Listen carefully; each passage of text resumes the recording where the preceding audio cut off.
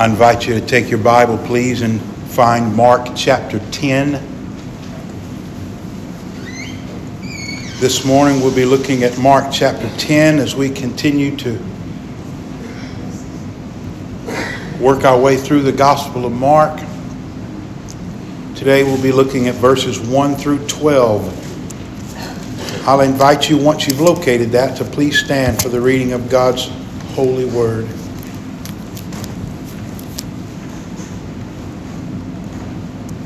And standing up, he went from there to the region of Judea and beyond the Jordan. Crowds gathered around him again, and according to his custom, he once more began to teach them. And some Pharisees came up to Jesus, testing him, began to question him whether it was lawful for a man to divorce a wife. And he answered and said to him, "What did Moses command you?" And they said, "Moses permitted a man to write a certificate of divorce and send her away." But Jesus said to them, "Because of your hardness of heart, he wrote for you this commandment. But from the beginning of creation, God made them male and female. For this reason, a man shall leave his father and mother. The two shall become one flesh. So they are no longer two, but one flesh. What therefore God has joined together, let no man separate." And in the house, the disciples began questioning him about this again. And he said to them, "Whoever divorces his wife and marries another woman commits adultery against her. And if she herself divorces her husband and marries another man, she is committing adultery." Please be seated. Let's take a moment to pray.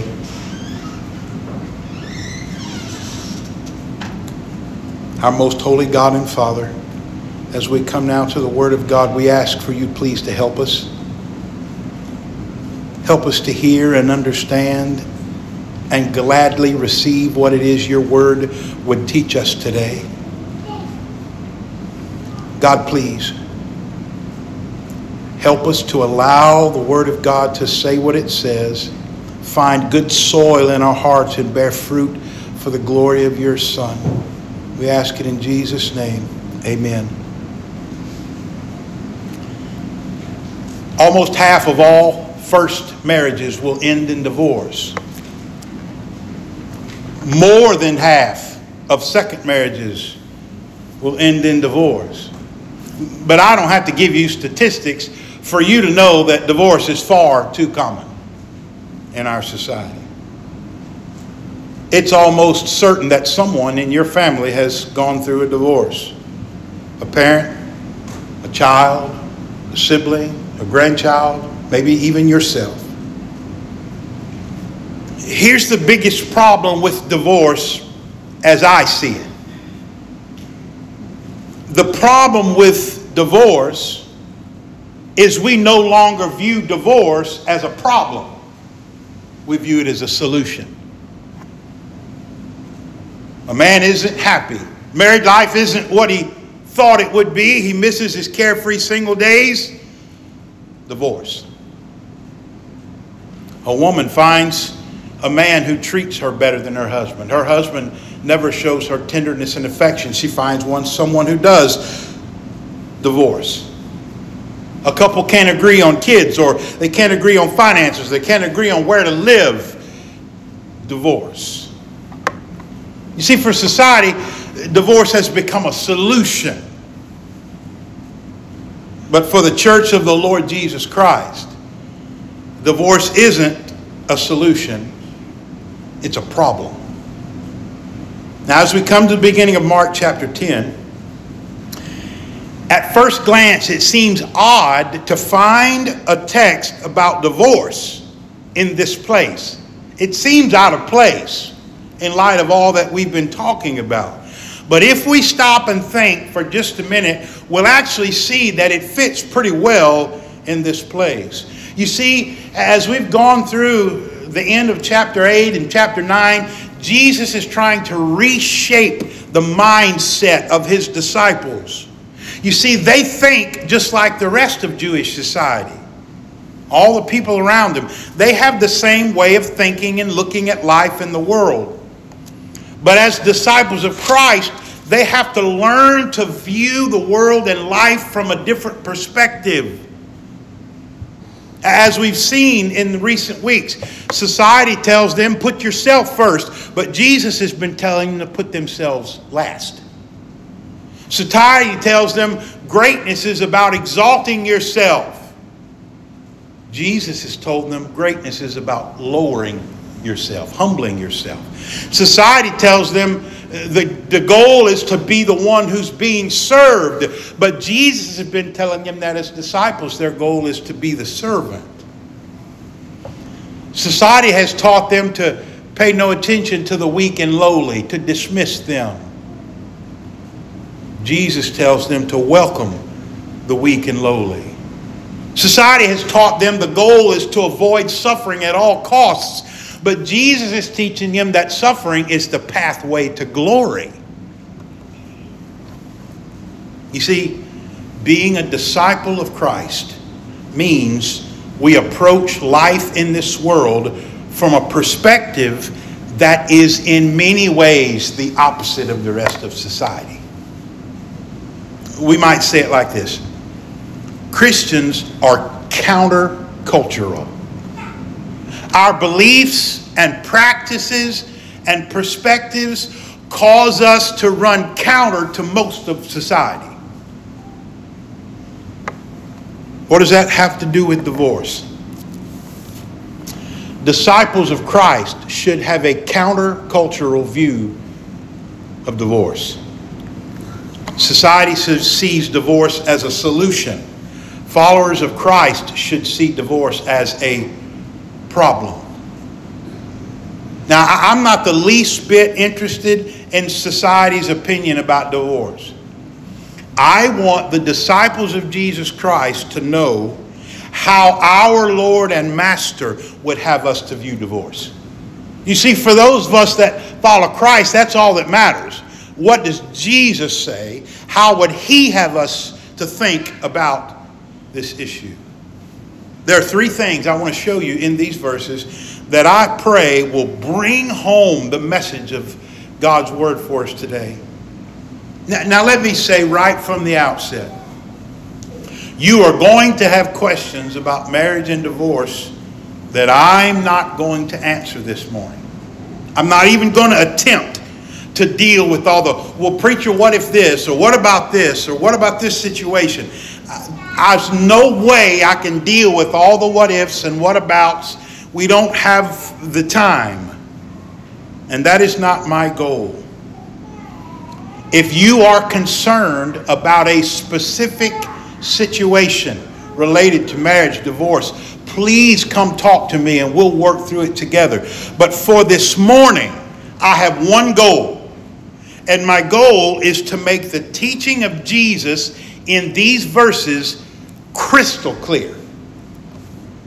So three things to notice. Here's the first one. The question of divorce is raised. The question of divorce is raised. This is verses 1 and 2. As Jesus often did, it says in verse 1, it was His custom. He's teaching the crowds again. We don't know what He was teaching about, but at some point the Pharisees, the religious elite of Jesus' day, they pose a question to Jesus and they begin asking Him, is it lawful for a man to divorce a wife? Literally, is it lawful for a man to send away a wife? Now you'll notice verse 2 says they were testing Him. Now that's important because it lets us know they weren't seeking an honest answer to their question. They weren't seeking information. They're trying to trap Him in His teaching. In other words, their intent is hostile. You see, they already had established beliefs about divorce. They had already established what they thought and believed about divorce. The majority view among Jews allowed a man to divorce his wife for pretty much any reason. Now, the same wasn't true for a woman. A woman was not normally allowed to divorce her husband, even though there were cases when it happened. Matter of fact, if you read the same story in Matthew's gospel, chapter 19, this is what it says. Some Pharisees came to Jesus, testing him and saying, "Is it lawful for a man to divorce his wife for any reason at all?" See, the real question is, can a man divorce his wife for whatever reason he chooses? Because for the majority of Jews, that's exactly what they believe. You may not believe this, but they would allow a man to divorce his wife because she ruined a meal, because he found somebody else who was prettier, because she spoke to him in a way he didn't like. For some of the most nonsensical things, a man would be allowed legally to divorce his wife. So they already had views on divorce. Now, here's the question. How could asking Jesus a question about divorce trap him? How could they get him in trouble on this issue of divorce, even if he contradicted their views? Well, let me remind you of something. Earlier in the book of Mark, in chapter 6, we read how King Herod arrested John the Baptist and put him in prison. Do you remember why? King Herod, well, let me read you what it says in Mark 6, 17 to 19. Herod himself had sent and had John arrested and bound in prison on account of Herodias, the wife of his brother Philip, because he had married her. For John had been saying to Herod, "It is not lawful for you to have your brother's wife." Now Herodias was holding a grudge against him and was wanting to put him to death. You see, Herod took his brother Philip's wife and made her his wife. John the Baptist was telling him, "This is not lawful for you." So Herodias, the wife, wanted John the Baptist dead. And what happened to John the Baptist? He ended up dead, beheaded. And it all goes back to his views on marriage and divorce. You see, the Pharisees would love nothing more than for Jesus to get in the same kind of trouble over this issue. If nothing else, they hoped they could show that Jesus was teaching contrary to the law of Moses. So that's what's going on here. The question of divorce is raised. Now, I want you to notice next, the question of divorce is reframed. He takes their question and he kind of shifts the question. He reframes their question. They asked Jesus, is it lawful? Does the law allow or permit a man to divorce his wife? Notice in verse 3 how Jesus responds. He answered and said to them, "What did Moses command you?" Now pay attention to that because it's important. They say, "What is permitted?" Jesus shifts it to what is commanded. Now you'll see how that's important. Now when Jesus say, "What did Moses command you?" they respond in verse 4. Moses permitted a man to write a certificate of divorce and send her away. Now, that is taken from Deuteronomy chapter 24, verses 1 through 4. And it's important, so I want to read that to you. This is from the writings of Moses. If a man takes a wife and marries her, and it happens that she finds no favor in his eyes because he has found some indecency in her, and he writes her a certificate of divorce and puts it in her hand and sends her out from his house, and she goes out of his house and goes and becomes another man's wife, and if the latter husband turns against her and writes her a certificate of divorce and puts it in her hand and sends her out of his house, or if the latter husband dies who took her to be his wife, then the former husband who sent her away is not allowed to take her again to be his wife, since she has been defiled, for that is an abomination before Yahweh. You shall not bring sin on the land which Yahweh your God gives you as an inheritance. That's where they get their answer. But here's what I want you to notice. That passage does not specifically command divorce, and it does not specifically permit divorce. What Moses does in those verses is regulate the situation when a divorce has taken place. Moses never commanded divorce and never specifically said that divorce was permitted. What he's doing, he is presupposing that there will be situations when a man will send his wife away. That's what the divorce in the Bible, the word means in the Bible, send away. Moses knows there's going to be situations when a man is going to send his wife away. And what he is doing, he is regulating what must happen in those instances. He must give her a certificate of divorce. Why? Because it would protect the woman by allowing her to legally remarry. You see, in that society, women, for the most part, depended on men. Women normally didn't have work outside of the home. They normally depended on the husband for the income. It was a very much a patriarchal society. Women didn't have a lot of rights. And so a woman who's put out of a home and left without any husband could be in a difficult situation. So Moses said, look, if a man sends his wife away, she has to be legally able to remarry to take care of herself. Now, it also prevented the husband from later on ever going back and decided he wanted her back. He couldn't do that. So here's what I want you to see. The policy given by Moses in Deuteronomy 24 safeguarded the rights of women as much as was possible in a male-dominated culture. But you see, the Pharisees took Moses' words as permission to send away or divorce his wife for any reason he wanted to. It's not what it was, but that's the way they took it. But Jesus didn't see it that way. Look at verse 5. Jesus said to them, because of your hardness of heart, he wrote for you this commandment. Moses did not command divorce or even expressly permit divorce. He assumed a situation when a man has sent his wife away, and he gives a command to regulate that situation.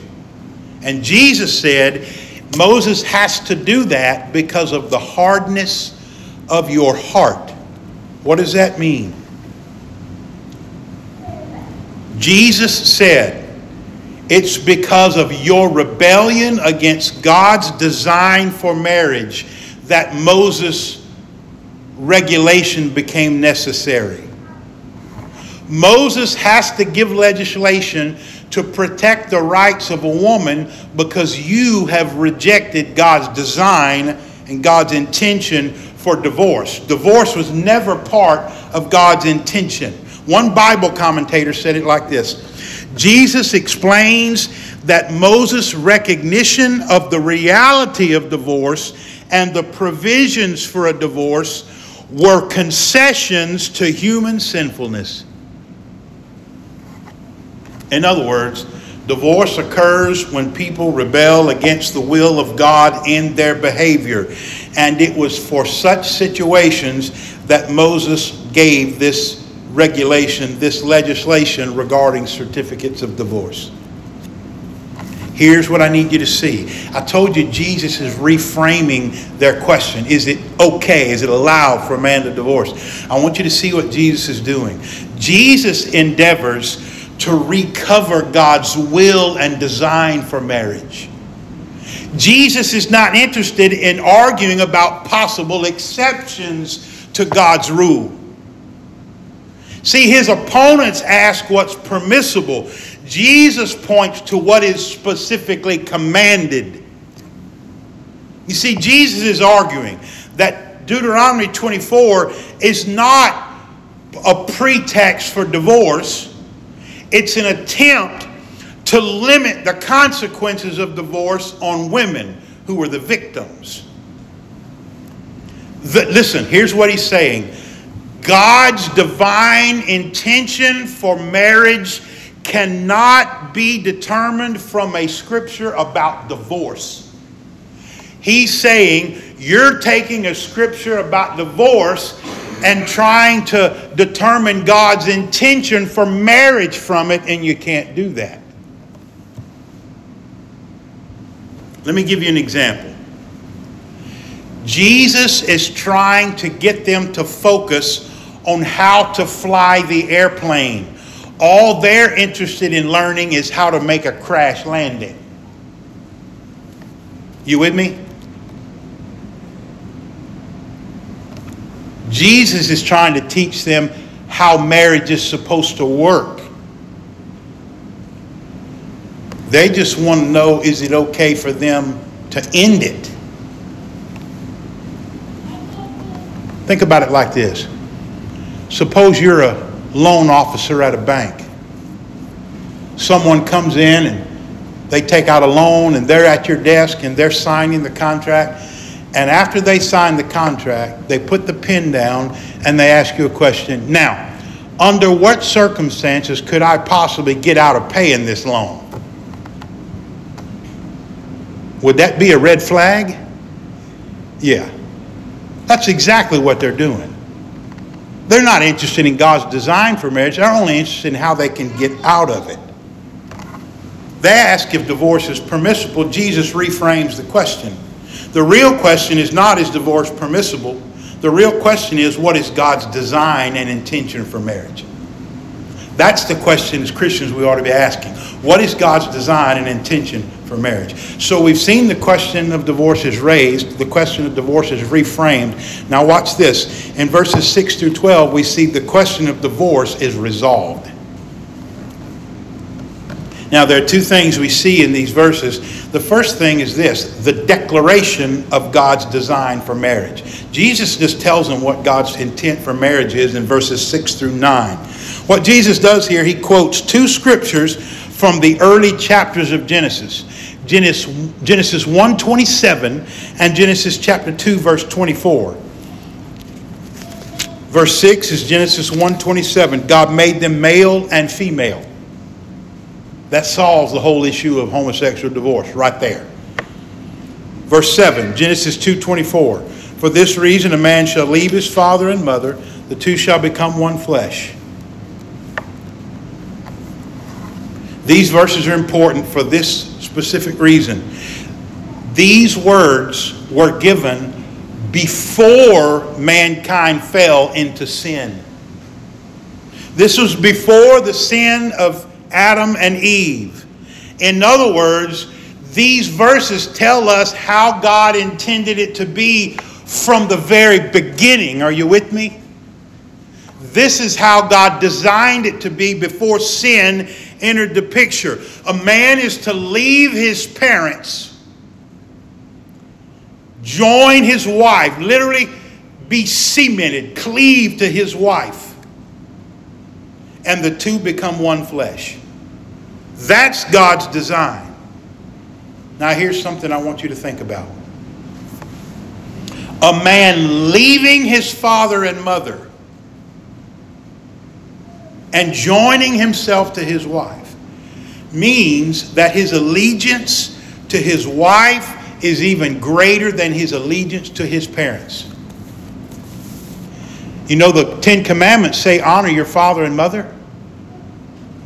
But when it comes to marriage, a man is told to leave his father and mother, cleave to his wife. Now what's the outcome of that? It's really this. A man's allegiance to his wife comes second only to his allegiance to God. A man's allegiance to his wife comes second only to his allegiance to God. Jesus says the two become one flesh. Why is that important? The two shall become one flesh. Because it expresses God's design that marriage be permanent and indivisible.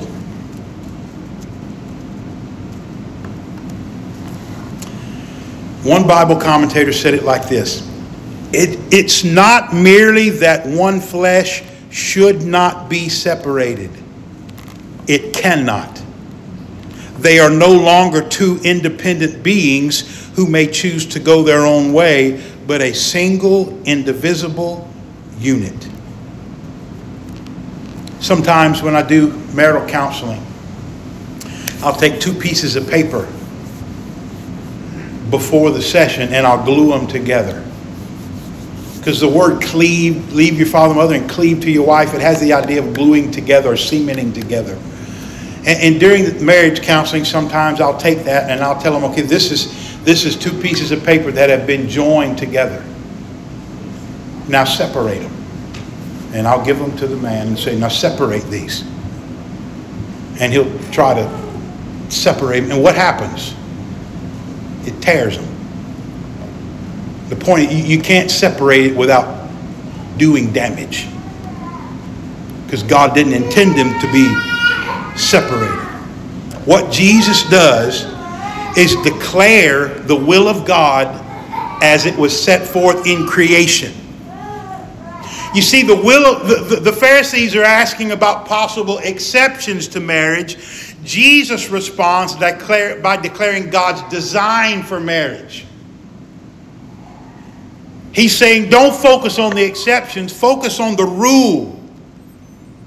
Here's the greatest difference between Jesus and the Jewish rabbis. The Jewish rabbis give the husband primary control over his wife. You see, Jewish law made the man the lord of the relationship by giving him control over divorce. According to Jesus, it is not the man nor the woman who is in control of the marital relationship, but it's God who is the Lord of the relationship. Look what he said. Verse 9. What God has joined together, let no man separate. Marriage is not ultimately in the control of the husband or the wife. It is in the hands of God. God designed marriage as the permanent union of a man and a woman. In Jesus' mind, that settles the issue of divorce. That's the declaration of God's design for marriage. But there's something else I need you to see. In verses 10 through 12, we have the implication of God's design for marriage. Jesus now is away from the crowds. They're back in the home with his disciples. And they begin to question him, as they often did. They begin to question him about this he's been saying. He replies to the Pharisees in verses 11 and 12, and he makes two statements. Now, Jesus has already given God's design for marriage. Keep this in mind. God designed marriage as the permanent union of a man and a woman. Now, what's the implication of that? If that's God's design for marriage, what are the implications? Verse 11. If a man divorces his wife and marries another woman, he is committing adultery against his wife. Verse 12. If a woman divorces her husband and marries another man, she is committing adultery against her husband. What's the implication of God's design for marriage? Divorce followed by remarriage is adultery.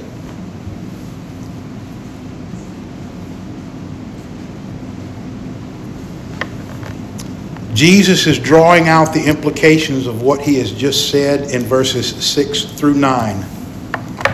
Now think through this with me. There is a one flesh union between a husband and a wife that in the eyes of God is permanent. Divorce does not automatically cancel out that union. So, what Jesus is saying, entering into a second union and having marital relations within that relationship is just as much adultery as if the husband had had intercourse with the woman who, while she was still legally married. Here's the bottom line I want you to hear me say. Now, I already hear those questions, those what ifs and what about, and I'm going to get to that. So hang on. Don't crucify me yet.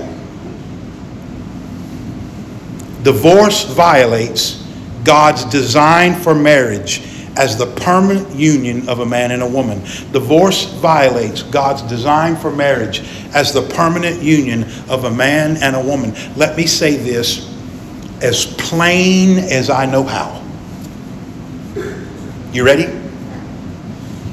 Marriage is permanent and divorce is wrong.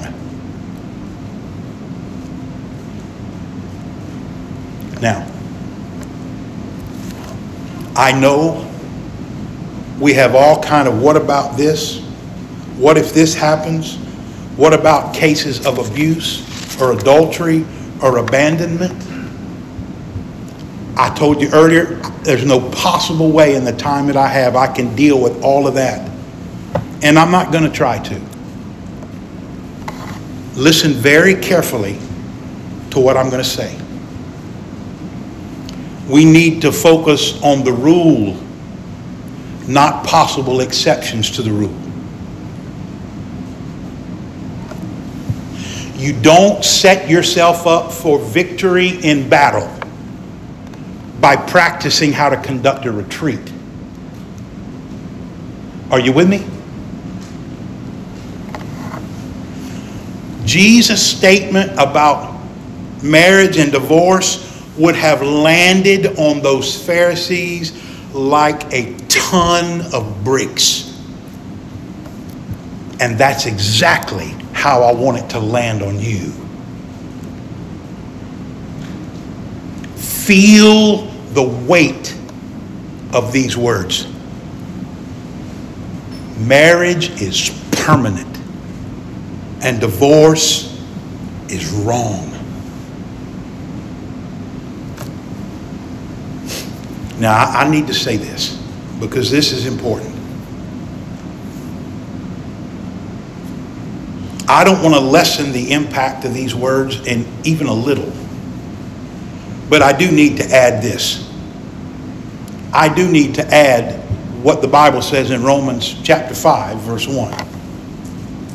There is therefore now no condemnation to those who are in Christ Jesus.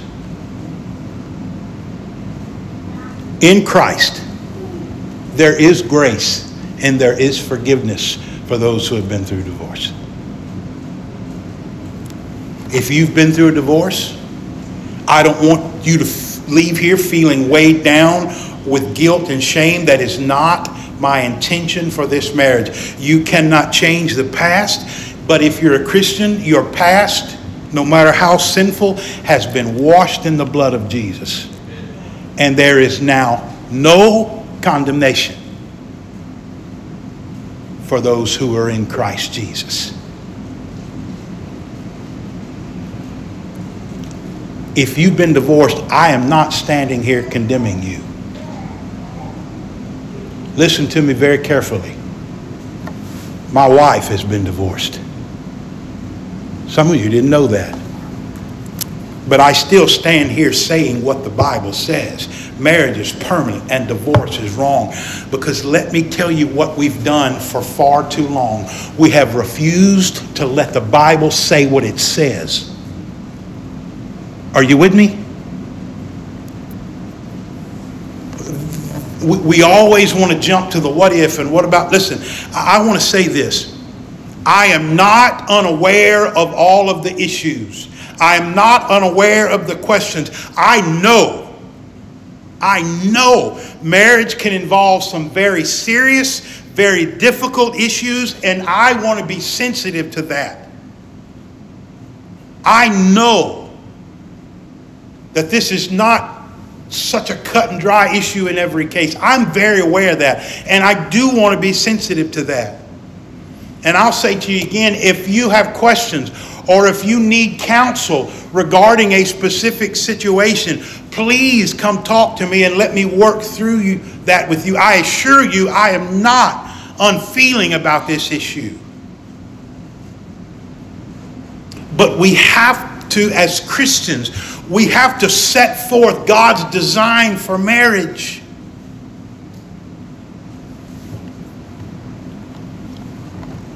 If you've been through divorce, you can't change that. But you know what you can do?